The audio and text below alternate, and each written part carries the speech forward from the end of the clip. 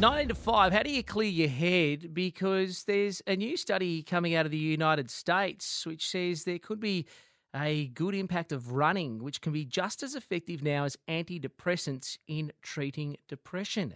Tanveer Ahmed, a psychiatrist, joins me on 6PR this afternoon. Tanveer, good to have you back on the program. Great to be on with you, man. So can running be as good, if not better, than antidepressants? Well, look, the studies show it can have a really positive effect, and we don't actually understand completely why. Like the theory is that you do get that endorphin rush.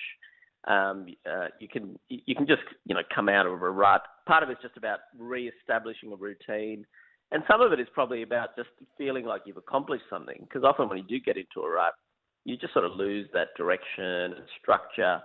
So there's certainly evidence that it can be as effective for relatively mild episodes of, say, depression, mental health problems. But look, anything beyond that, you're usually just too demotivated to, get off your backside and do that kind of stuff because you're too unwell sometimes. So it can sound like common sense, but for a lot of people who are more unwell, it's much tougher than that.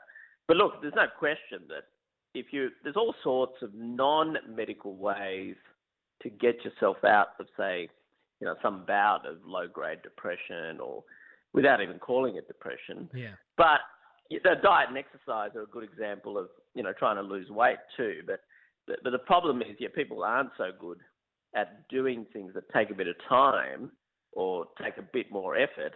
But this study shows that exercise can actually have a really quick impact. So I guess that's the beauty of it.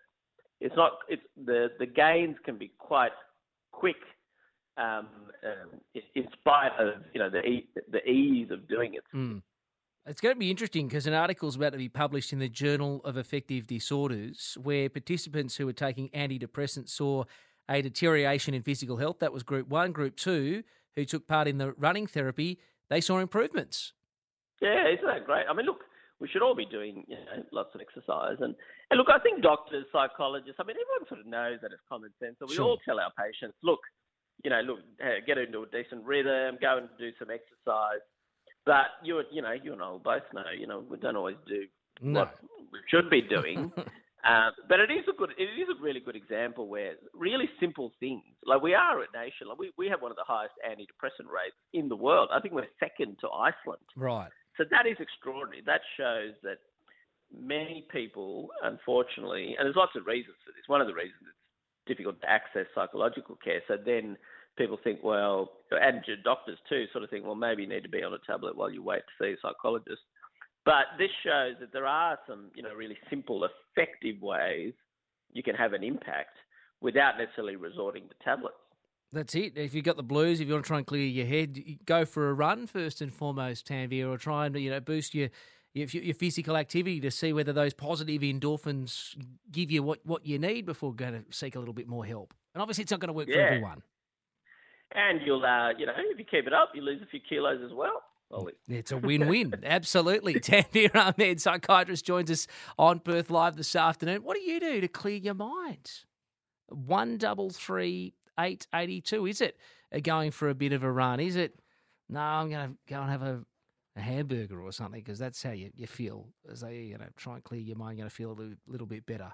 But this will be a very interesting study about to be published in the Journal of Affective Disorders, which finds while running therapy and antidepressants have similar effects on depressive symptoms, running therapy is much better for participants' physical health. So how do you clear your mind? 133 882, 4:45.